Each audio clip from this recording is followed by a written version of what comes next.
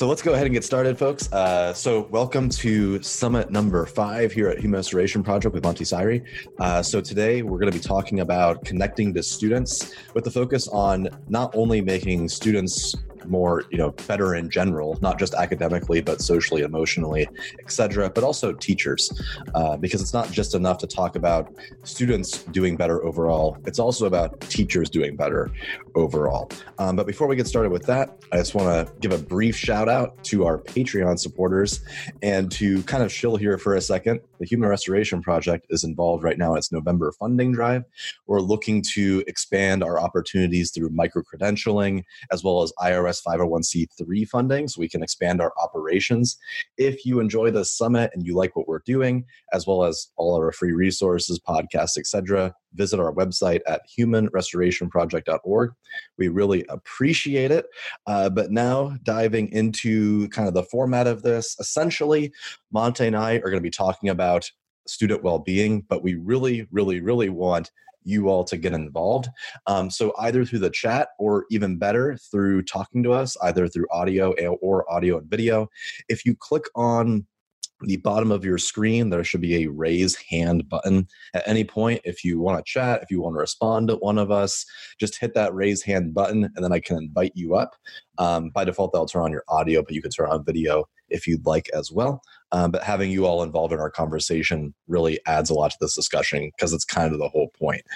Before we turn the cameras on, Monty and I were talking about how really we're all in this together. And sometimes it seems like some people have it figured out, but really none of us have it figured out. It's just that shared collective discussion that drives us all forward so we can start to figure things out. So let's go ahead and do some introductions. First off, my name's Chris McNutt. I teach digital art and design at a public school in Springfield, Ohio. I am one of the founders of the Human Restoration Project, which again, we offer free resources for progressive educators, including the summit. And then Monty, I'll let you introduce yourself. Hey, everyone. I'm so excited you're here today. So most of you know, I suppose, but if you don't, I'm a teacher out here in Washington State. I teach at Cheney High School. I teach 10th grade ELA. I spend quite a bit of time on my blog, Let's Change Education or Project 180. And I'm pretty active on Twitter, and I'm just so excited that I've become connected with all of you guys. And I have an opportunity with Chris and the rest of the Human Res folks to have this conversation today. So I'm just really excited. Awesome. So let's just dive right into it. So we have 3 questions today that we're going to be focusing on, and all of them kind of relate together. But feel free to ask additional questions as they come up because the conversation will naturally flow. But let's just start off with the first question and then see where it goes from there. Again, hit the raise hand button if you have something to add or a question to ask or you disagree with one of us. Any of those things is fair game. So the first question, Monty, and I'll have you start us off, is what are some practices or systems that get in the way of connecting or are disconnecting students and educators? Okay. So guys, bear with me here real quickly. I kind of have an opening statement, if you will. As I'm prone to do, I kind of sat down this morning and put some of my thoughts together, and I asked myself the question, what gets in the way or what creates disconnect? And so I'm just going to read from my phone here really quickly. It won't take me very long, but I'm hoping it can kind of set the stage for our discussion on this first question. So here we go. Thank you for bearing with me.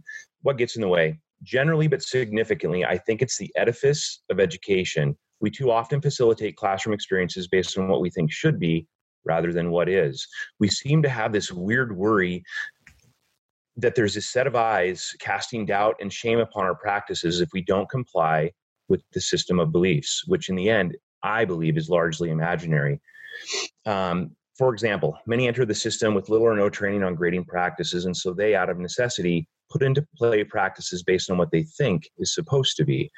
Take late work penalties. Many teachers think they have to punish late work, that the system expects it, supports it for reasons ranging from fairness to responsibility. And the system becomes a fictional facade that gets in the way, creates a disconnect by creating acceptance among educators, students, parents, and society that this is how things should be. It's how they've always been. It's how they'll always be. Of course, it doesn't have to be. And for many of us, we know it shouldn't be.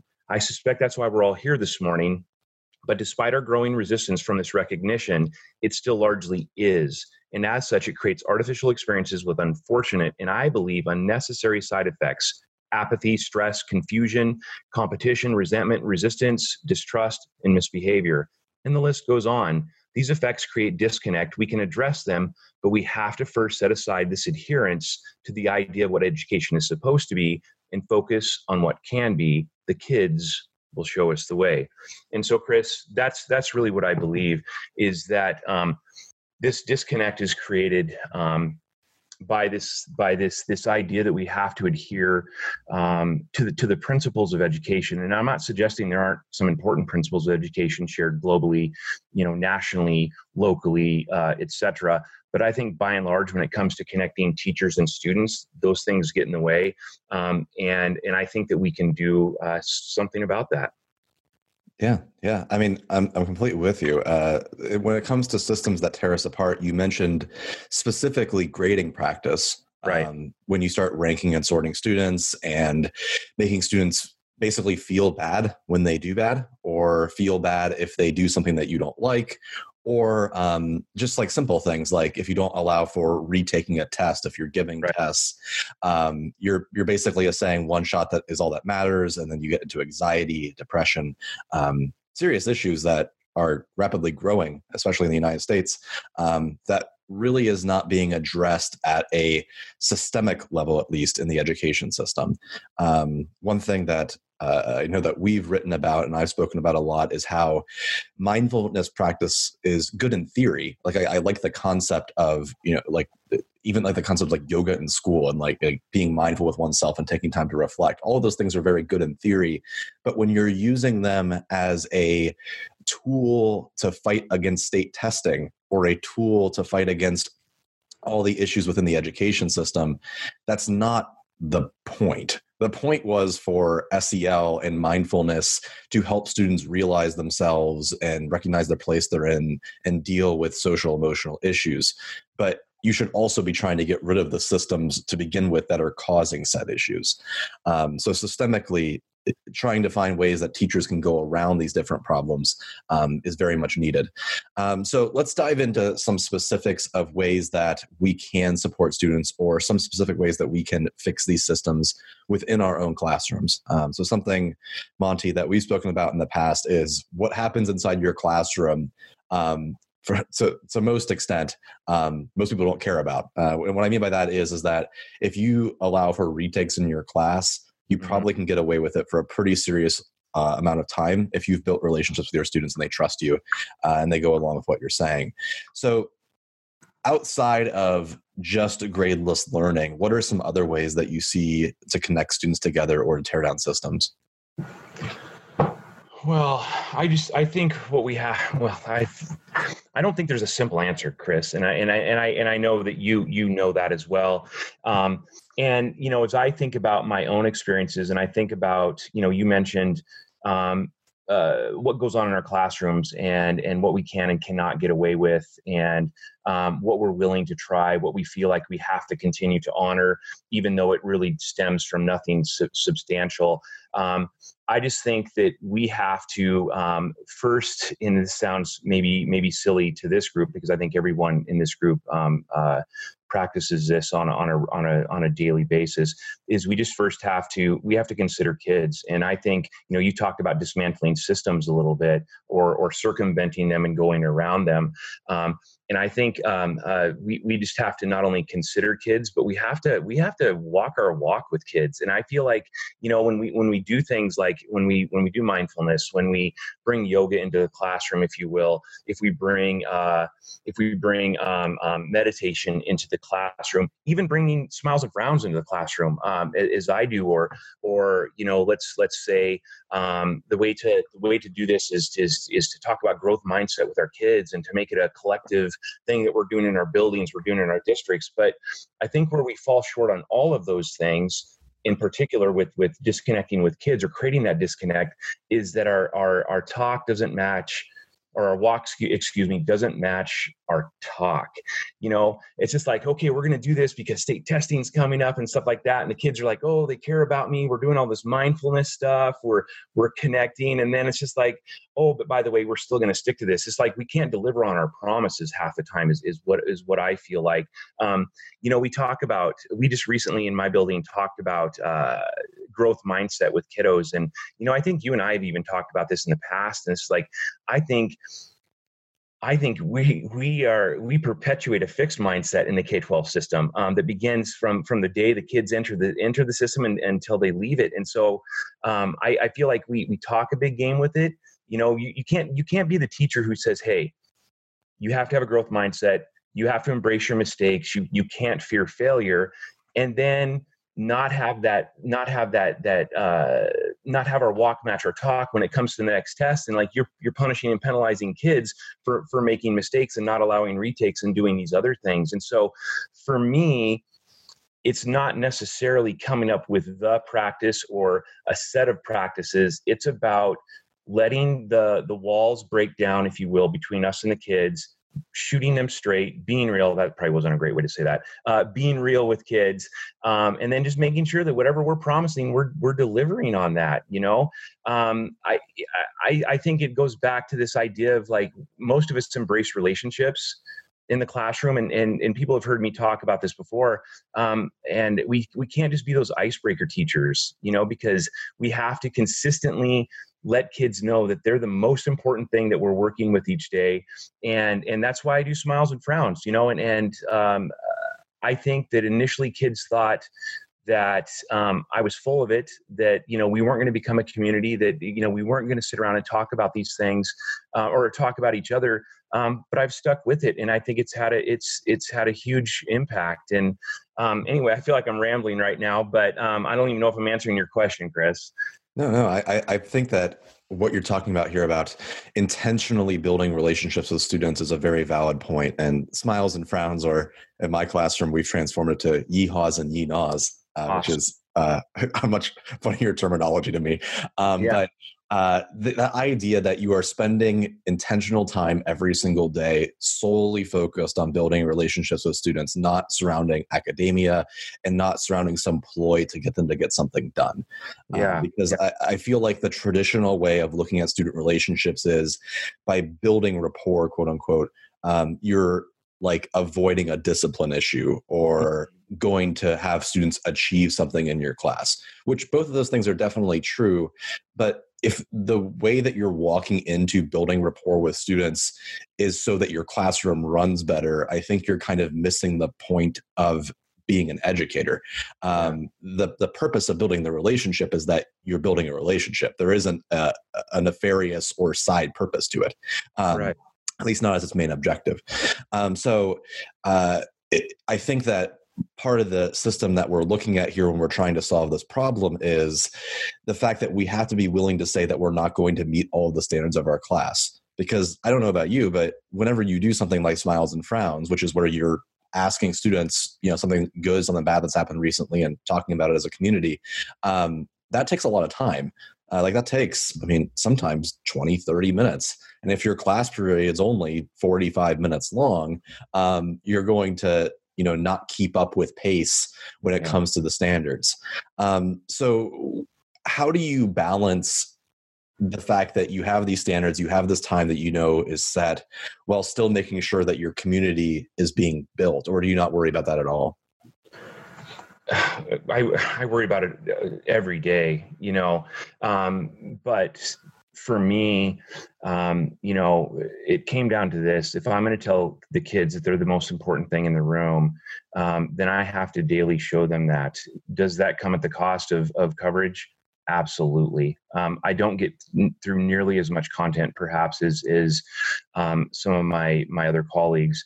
But again, that's going back to making sure that walk, matches that talk. And, so for the kids, every single day, it's non-negotiable. No matter what we're doing, we sit down together and we spend that time.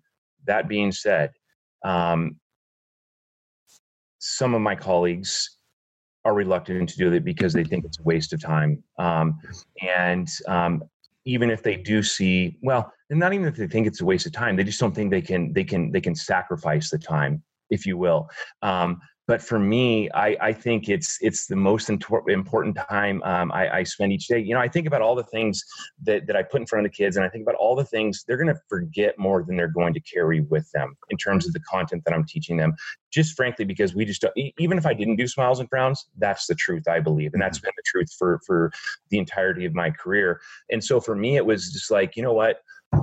They're going to take a few important things with them this year. The most important thing I hope they take with them is that they've learned something about themselves. They've learned something about their world, and they're carrying forth that. And if I can add some skills and some content in there with language arts, that's fantastic. But for me, the balance is we've got to give and take. And I think giving to the humans in the room, there's nothing more important than that. So I give the time. Some days we'll go for 12 or 15 minutes with Smiles and Frowns, depending on where the kids are and what their needs are. And I'm okay with that. I'm okay with that when I'm being observed. I'm okay with that when I'm not being observed. I have the principal and the superintendent's sons in my class this year. They know what I'm doing. They value what I'm doing. And for me, that's all I need, and I don't even need that. As I've said before, I'd get fired for Smiles and Frowns. I'm never not going to do it again. It is a forever part of my classroom because we can't serve the humans in the room if we don't know the humans in the room. We have to bring the humans to us. And the way we can do that is to talk to them and communicate with them and connect with them on a daily basis. All the other stuff is extra as far as I'm concerned. And maybe I'm going to go to teacher hell for that. I don't know. But that's how I feel. And that's the hill I'm willing to die on. Yeah, it's very interesting to note that. I wonder how much of our concern with teaching to the test or meeting all of our standards is actually backed up by what administrators actually want our school. Although it might be said at professional development events or, in a meeting after school, as you just said, you have a direct relationship with administration in your room right now. And no one's, hopefully no one's calling you into like some back room and like saying you have to do this right now or else you're going to get fired. Yeah. And I've had the exact same experience. Administrators praise what I do, even though they know that I'm going against some of what they're saying when it comes to standards. And I'm curious if anyone that's in this session right now has a different experience with that, because I imagine that it would be very stressful to know that someone's constantly kind of looming over your back and has specifically called you out for doing these types of things. In the same exact space too, I wonder if it would even be worth teaching there, which might sound a little direct, but I'd be curious. Speaking of, it disappeared. I don't know, Kevin, if you were going to say something there, but your hand raised for a split second. And then when I went to click on it, it went away. But if you want to speak, I'd be happy to invite you on. So, yeah. Hello, Kevin. How are you? Great. Good. Hey, Monty, happy birthday. Yeah, thank you, Kevin. Hey, nice to finally hear your voice. No, it was your birthday. Happy birthday. Well, yesterday, so yeah. That's bygones. Yeah, what you were saying about the Smiles and Frowns and how administration looks at it. I do pros and cons, same thing, and they like that. But the whole student-centeredness and all of that, they talk about it. But my experience this year is that our government test scores went down last year. So now lots of things have been dictated that I must do, that I do not see student-centered, anything like that. I have to submit lesson plans. We have to do common assessments.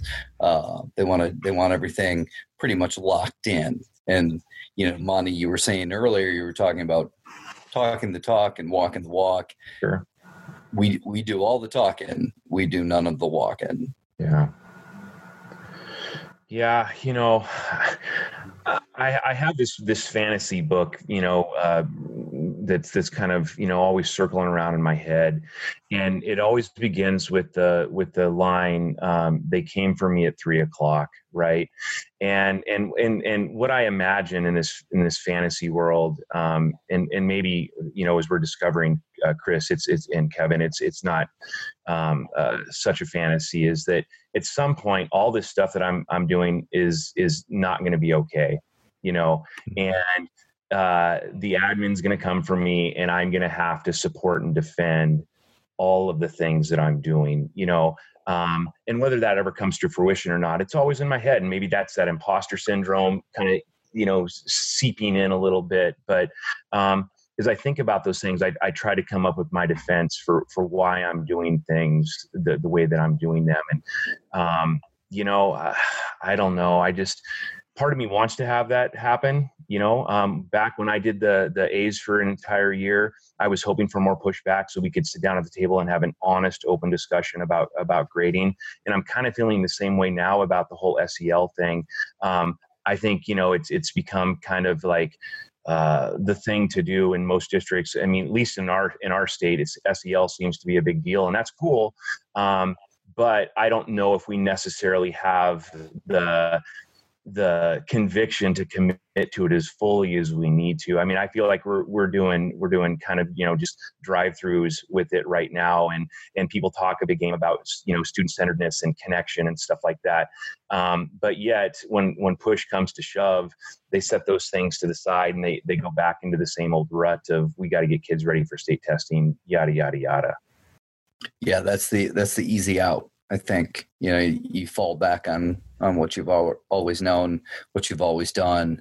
And when you're back to that edifice of ed that I talked about, I think at the beginning, and I don't know, Kevin, if you were there with us when I kind of shared my opening statement, is like, we just seem to always think that, we've got to go back to this thing.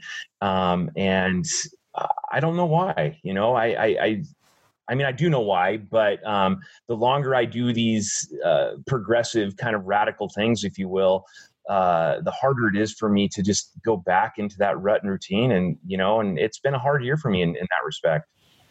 Yeah. I don't think they get, admin in particular, get that when they talk about these things, these aren't things you can do halfway. Right. You can't straddle that line. Like, you're either in or you're out. Right, right. And they try to want to be both, and it just doesn't work that way. Yeah. So in that situation, I think about like Jonathan Kozol's work when it comes to that concept of building the coalition, which is in a situation where the administration is not necessarily on board with the tactics. It falls back on the teacher, the parents, and the students to understand why your actions are important and why fighting against that system is very important. And by building that coalition, you will have the necessary support to at least push back with some common cause. And I know that's easy for me to say, but very hard to put into practice coming from someone that's in a different location. But I find that, like, for example, when we became much more project-based at our school, we were project-based, but we weren't really project-based. Mm-hmm. And when we switched to like 2 to 3 hours of instruction every single day doing PBL, that was a radical shift, a completely radical shift. And administration was not very happy about it, to be honest. They were very concerned with the amount of quote unquote free time that was occurring, because what we don't often talk about with progressive education is, and it's kind of the exact same thing with the concept of like building that community with middle school, as Brian was talking about in chat, is not only does it take a lot of time to do these things, it takes a lot of time to do it very well. When you give a student 3 hours to work on something, or you have students talk to each other inside one of these communities, it's not going to go well the first time. It's going to be, gross. You're going to have arguments. You're going to have a lot of wasted time, like with kids like goofing off, doing weird stuff. You're going to have probably some weird behavioral things going on because students aren't used to it. And the only way that you learn to be responsible and to manage time and to think about what you're going to do is by practicing it. You can't just hear a lecture about it. You have to do it. Right. So of course it's going to be gross and it's going to take a lot of time, and that scares a lot of people away. So to me, finding that coalition of people that can back you, as well as finding ways that you can kind of pinch at it in your own room as far as you possibly can, is the first step, as well as contacting parents and students. And then I guess in a more radical sense, it would be like, well, where is my coalition? Is it not here at all? In which case it's like, well, what else? What other options do you have? Monty, I don't know if you have any thing to add to what I was just talking about there. No, not really. I mean, I agree. I agree with you. And it's just, I don't know, man. I would say it's really hard when you're just the single class, if there's not a group of people doing the same thing, because the kids just get used to, at least in my school, if the teacher's not running the show, then it's recess. Yeah. And when they only experience that one period out of 6 in a day, and then it's easy to just blow off and think, well, we're just not doing anything in here. Yeah. And Chris, I think back to your earlier comment about time, and, I think about, most of us, I think, well, maybe not all, but most of us in this group right now are probably secondary, either middle school or high school, maybe a few elementary. But, I think about, we have to undo all that's been done to some degree. I think about how the kids are conditioned to respond, and Kevin just made me think about when he says, like, when the teacher's running the show. I mean, that's what kids come to expect. Kids come to expect that we're just going to give them a grade, that we're going to complete the transaction. And so when we do things differently, it takes a long time, not only for us to iron out the wrinkles, but for the kids to get accustomed to, and I think beyond even getting accustomed to, coming to trust that we're really in it. We're fully invested in this, and, like, we believe in this, and we're supporting this. And but then we get to day 179, and I feel like I finally have them, and then school's out the next day. And then they're just back to where they go, and then 5 other periods out of their day, they're just doing the normal, what they've always done, and that's what they expect from us. And it can be hard and disheartening for those of us out here daring different, if you will. Because it's not only about not having that internal, close support system. It's just having the endurance sometimes, to see it through when we have all of these factors going against us. But we keep coming back. I keep coming back. This has been a hard year for me. This is the first year I've begun to think about, like, maybe I can't do this anymore, and maybe it's time to get out of the classroom, go do something else. And it's just that noise from the outside. We're hot and heavy into PLC and common assessments right now. And even though I feel like our district pretty much walks the walk, I just feel like there's always that go back to the state testing, and that's going to be what rules the day. And I just don't know if I can do it anymore sometimes. Right there with you. I mean, you've seen my issues throughout the year on Twitter, for sure. And it is tough. I think a lot of it gets back to what you were talking about with the grading too. Like, we can't constantly tell kids, failure's how you learn, go out, try something new, all of that, and then screw them with a terrible grade. And that happens all the time. So I think it's really interesting to note too that what we're diving into, even though it's not necessarily what's on the screen, which is, I think a lot of times when we look at social media and we talk about these things, we get the interpretation that it's all very easy and that someone just, like, flicks a switch and all of a sudden, like, your grade list, okay, everything's great now, and these teachers doing some amazing stuff.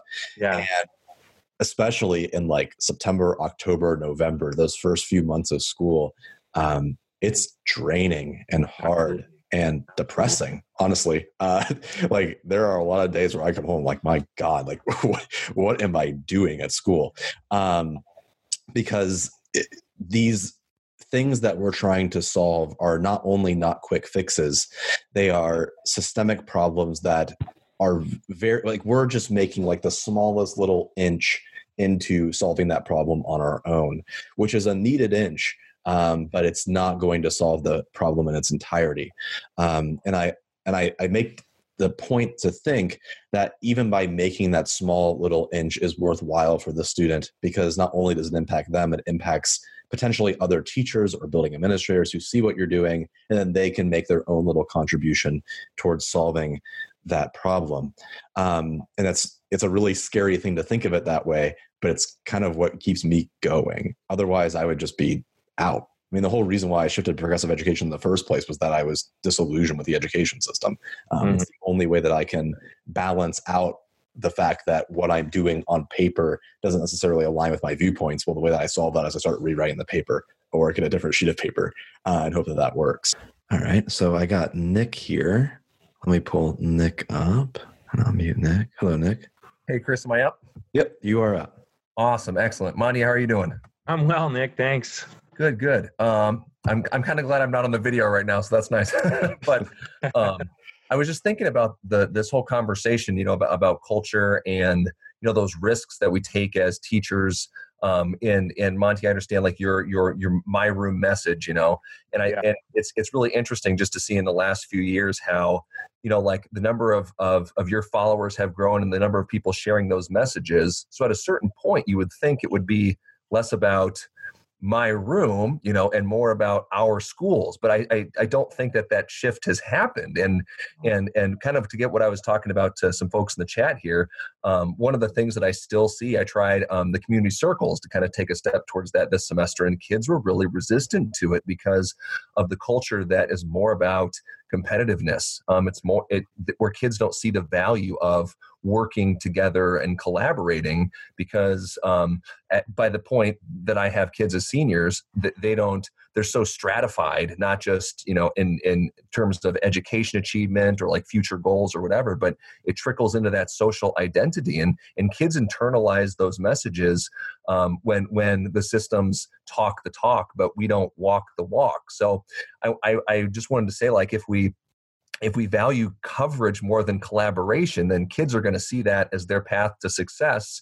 And every single year, they're going to get further and further away from that. It's going to be more difficult to bring them back to that idea that collaboration is the path to success. And I just think from an adult perspective, we need to do a better job, not just as teachers, but as just adults in communities. And it's really maybe that message of humanizing again, that the value of the curriculum is so limited outside the scope of school, but what's going to carry you into success, into adulthood and in the future are going to be those social connections that you make, to the community, to each other. You're going to go further together than any, A on a test or anything else is gonna do. So yeah, I was just thinking about that. And I thought maybe just saying it would get it all out there all at once rather than taking up too much space in the chat. Yeah. Whose turn is it? Go ahead. I'll be done. I mean, I agree with you wholeheartedly, Nick. And again, I just think, you mentioned that you have seniors, and by the time, I have sophomores, and again, by the time they get to us, they've been so conditioned to expect, that school is going to be what it's been. And so when those of us who try to make changes, it doesn't always go well with kids. But I will say this, guys. I think, and again, cheap plug for Smiles and Frowns here. And I maybe it's not the cure all that I hope it is, but this is my fourth year of doing this now. And I feel like the longer I have done things like Smiles and Frowns, Community Circle, and created those classroom connections, the more buy-in I get from kids for doing some of the non-mainstream things in terms of grading, learning, and other things. And I think the reason for that is because of that daily connection. They've come to trust me, but I think they've also come to look at their peers differently. And I think that they have developed a sense of empathy that I think has never really happened for them before. Maybe in elementary, maybe, I'm not sure, but by and large, they just continue to go through the system. And again, it becomes about this isolated, thing for each kid. And the only time it goes outside of them is when it becomes a competition on who did what on the test, who has the better grade, who's getting treated more fairly or unfairly by the teacher. And so it's not about this we, it's about I. And then the only we becomes that competitive piece. And I think those of us who are involved in this more progressive movement have come to discover that it exceeds competition. It's about collaboration. It's about empathy. It's about, humanity and just coming together. but I think we have to create those connections. We just recently did an activity that I've changed. I used to call it Choose a Champ, but I changed it to kindness cards.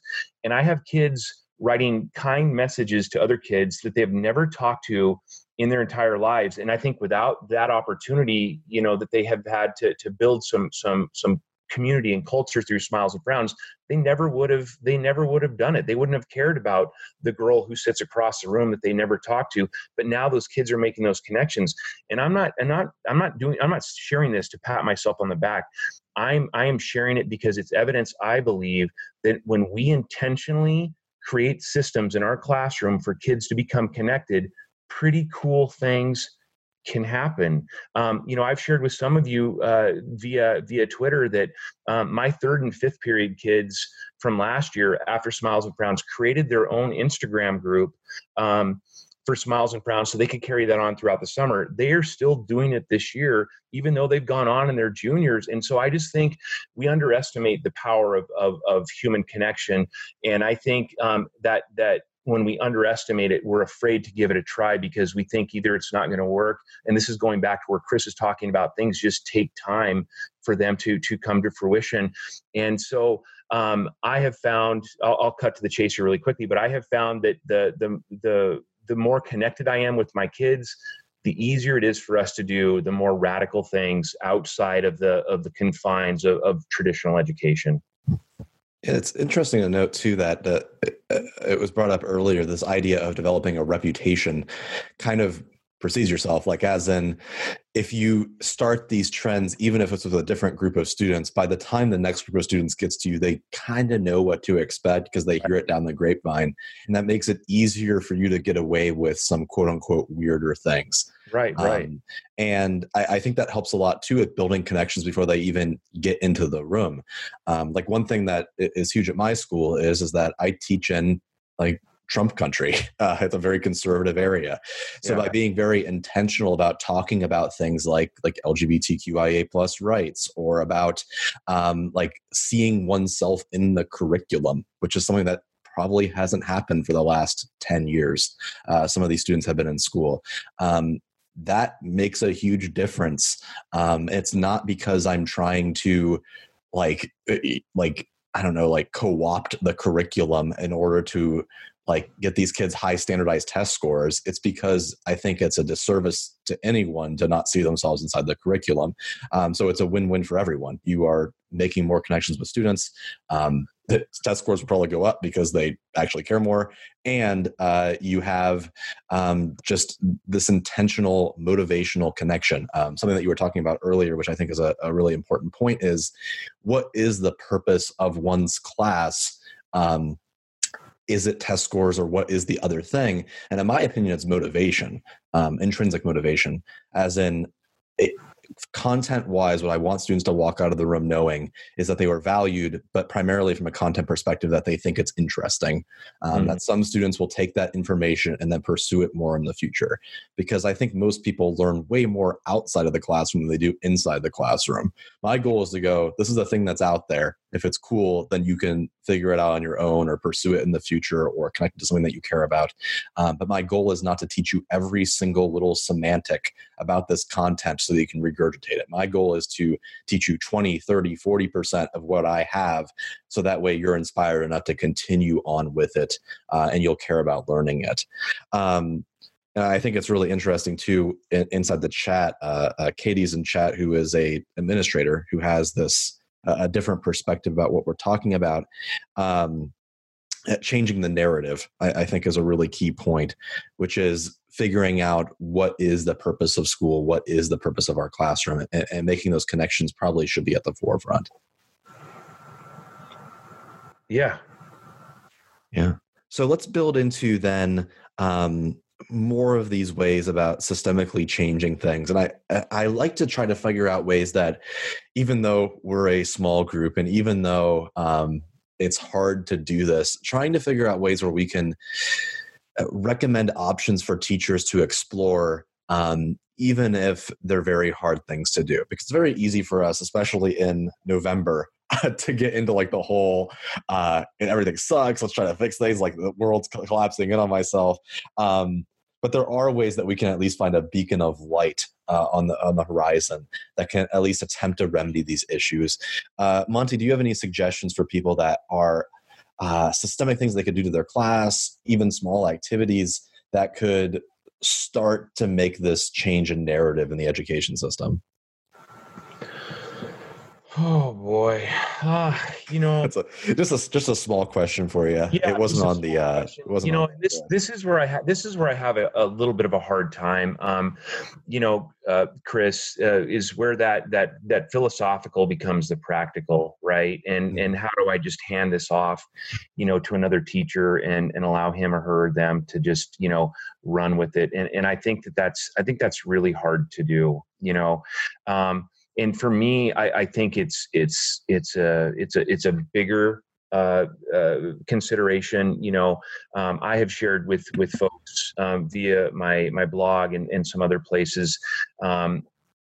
If we want to systemically change our classrooms or our schools, we have to start with the thing that makes us most human, and that is our feelings. And I know that sounds kumbaya. I know that sounds like, out of touch, liberal, blah, blah, blah, blah, blah, whatever. But that's not what I intended to mean at all. I think that if we want people to feel that there is value in human connection, then we have to meet them where they are. And I think that means meeting them in their feelings. I'm not talking about meeting them academically. I'm talking about meeting them where they are socially and emotionally, with their being. Earlier this morning, I had an aha, about a school system. And when I think about our school system, when I think about them checking on students, I think about them coming around and asking them in an observation, what are you learning? What is the learning target for the day? And that's what we seem to place importance on. And, I had an aha this morning. It's like, why don't we ask kids instead, how are you feeling in this class? How is your stress level in this class versus like, what is the learning target in this class? And for me, I would love to see administrators approach it from that point of view. And then I thought further, like, why would that be such a hard question to ask? And the more I thought about it, I think it's a sticky question, because what if a kid says, you know what, I feel disrespected in this class, or I don't feel supported in this class, or I feel lost in this class. I mean, the list goes on and on and on. But that to me is a more important question than, can you recite the learning target that your teacher wrote on the board because he or she's having an observation today, And so I think it has to go back to how we want people to feel in our classroom. And then we have to make all the decisions from there. I want kids to feel connected in my classroom. If I'm going to do that, then I have to walk the walk. And that's why I do Smiles and Frowns. I want kids to feel empowered in my classroom. And so that's why I do select and support grading and do a feedback only classroom, because I want to empower them to be part of their learning stories.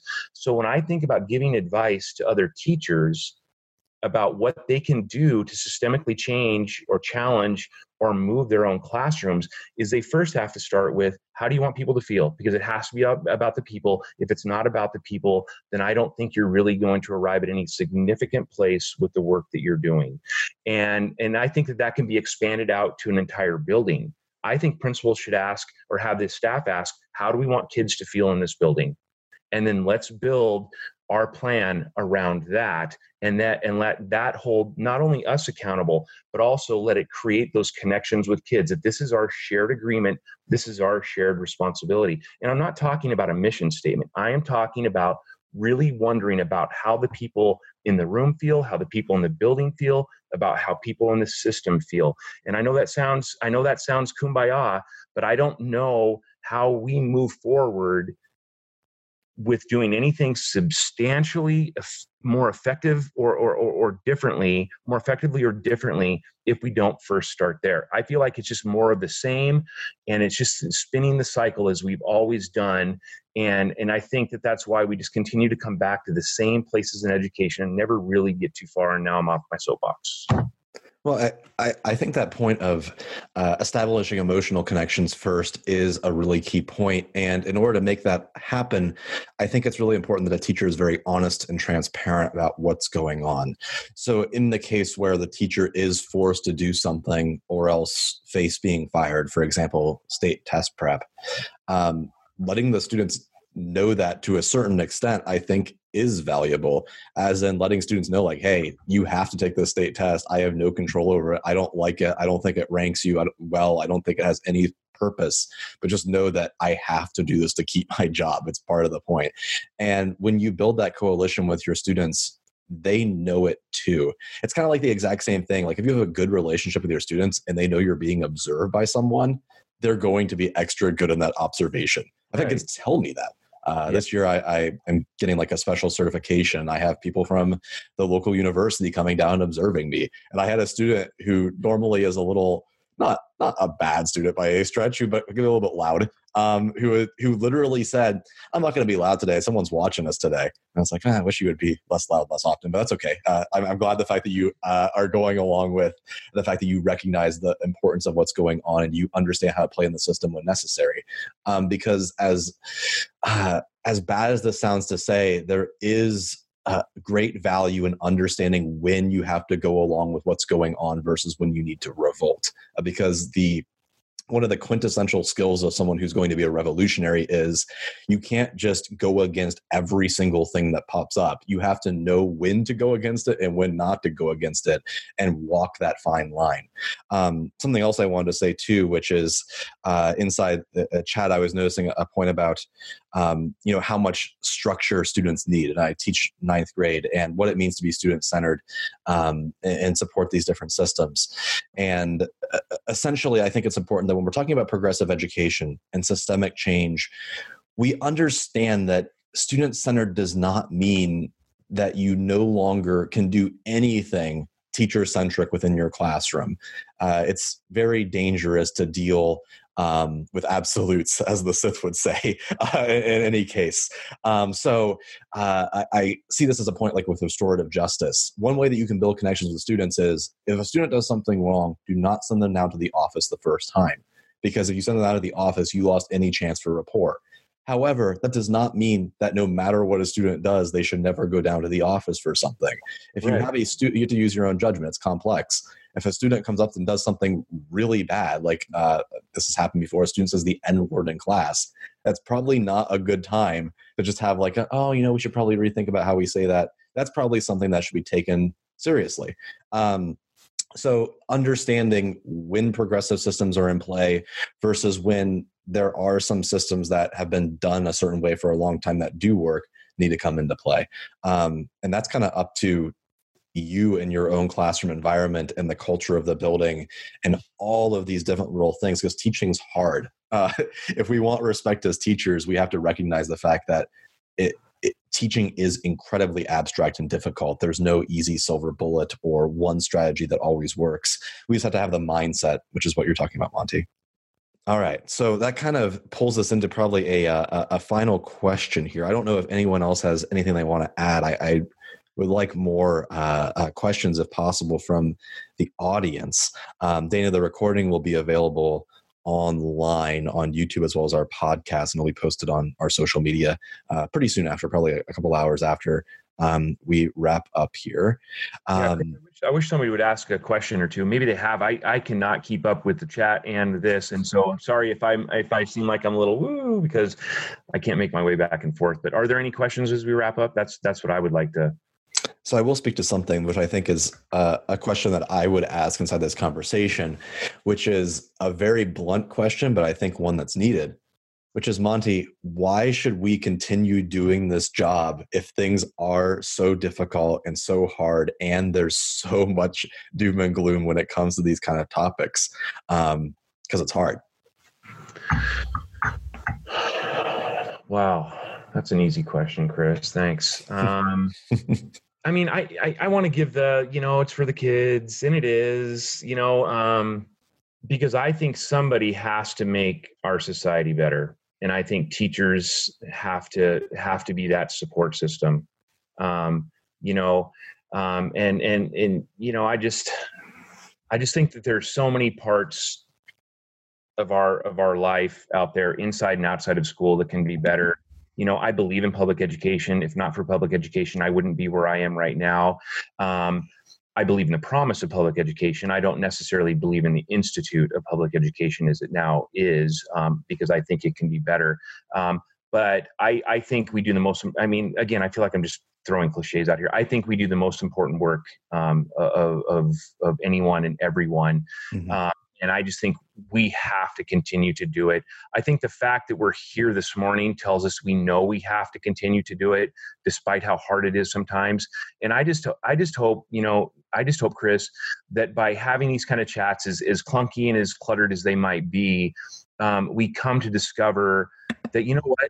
There are so many of us out here fighting the good fight. So many of us out here who believe in better, who dare different. You know, I was talking to my wife this morning, and she asked me, like, what do you hope to get out of this stuff? I mean, like, what do you hope to get out of today? Right. And I, she's a teacher too. She's an art teacher, maybe the best teacher I know.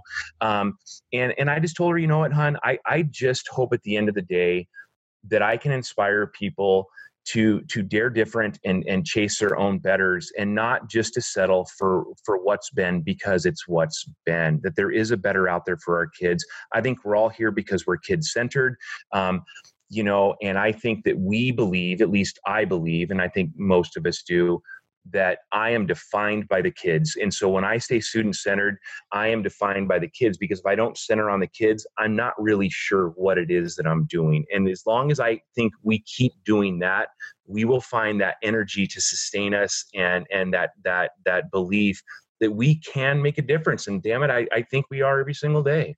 Yeah. Yeah, I'm completely with you. I think that a lot of this too is in kind of a self-centered approach, which is discovering one's purpose. I think the reason why most people become teachers is because they feel an innate connection to making the world a better place, which Amen. That's very kind of dorky, I guess to say. But there's a reason why teachers are willing to go through many years of school, not get paid very much, not really have a lot of respect in some circles, but yet continue to do this job day in and day out. And those that put a lot of purpose into their work are also sadly the ones that tend to leave the profession early on, because it is really difficult to do. But what kind of keeps me going is recognizing those little blips of, wow, a student did this, like that Instagram story that you said, or like in my case, my win for last week or the week before was a project that we've been working on, which is entrepreneurship and social ventures and all these different things. A group of students who are raising money for sustainability while operating our new school coffee shop had an investor give them $1,000. Like, not giving them the space for that. In a normal class, I would just be like, oh, you got an A on the test. But the fact that you have like a legitimate thing that you did that could impact you for a long period of time, giving those little blips and seeing those little blips keeps me going. Yeah. All right. So I think that actually is probably a pretty good stopping point. If you ever have any questions or want advice or want us to point you to something that we have, feel free to email. I'm sure either one of us. My email is chris@humanrestorationproject.org. Monty, yours is montysyrie@gmail.com, right? Sure. Yes, sir. So feel free to reach out or get involved in our different PLNs. And so it's not just a one-on-one conversations. I certainly don't have all the answers, but reach out and ask for help. That to me is a huge part of connecting and well-being, is teachers recognizing that it's okay to not have all the right answers, because none of us do. I often tell that to the students, that you have to self-advocate and, you have to build upon these skills of asking for help. But then again, I'm not always the best at asking for help. So in terms of walking the walk, we also have to be better at connecting to one another and asking for assistance. Okay. Cool. So I will post this soon. Monty, thank you so much for joining us, and I hope everyone has a great day. Okay. All right. Take care, everyone.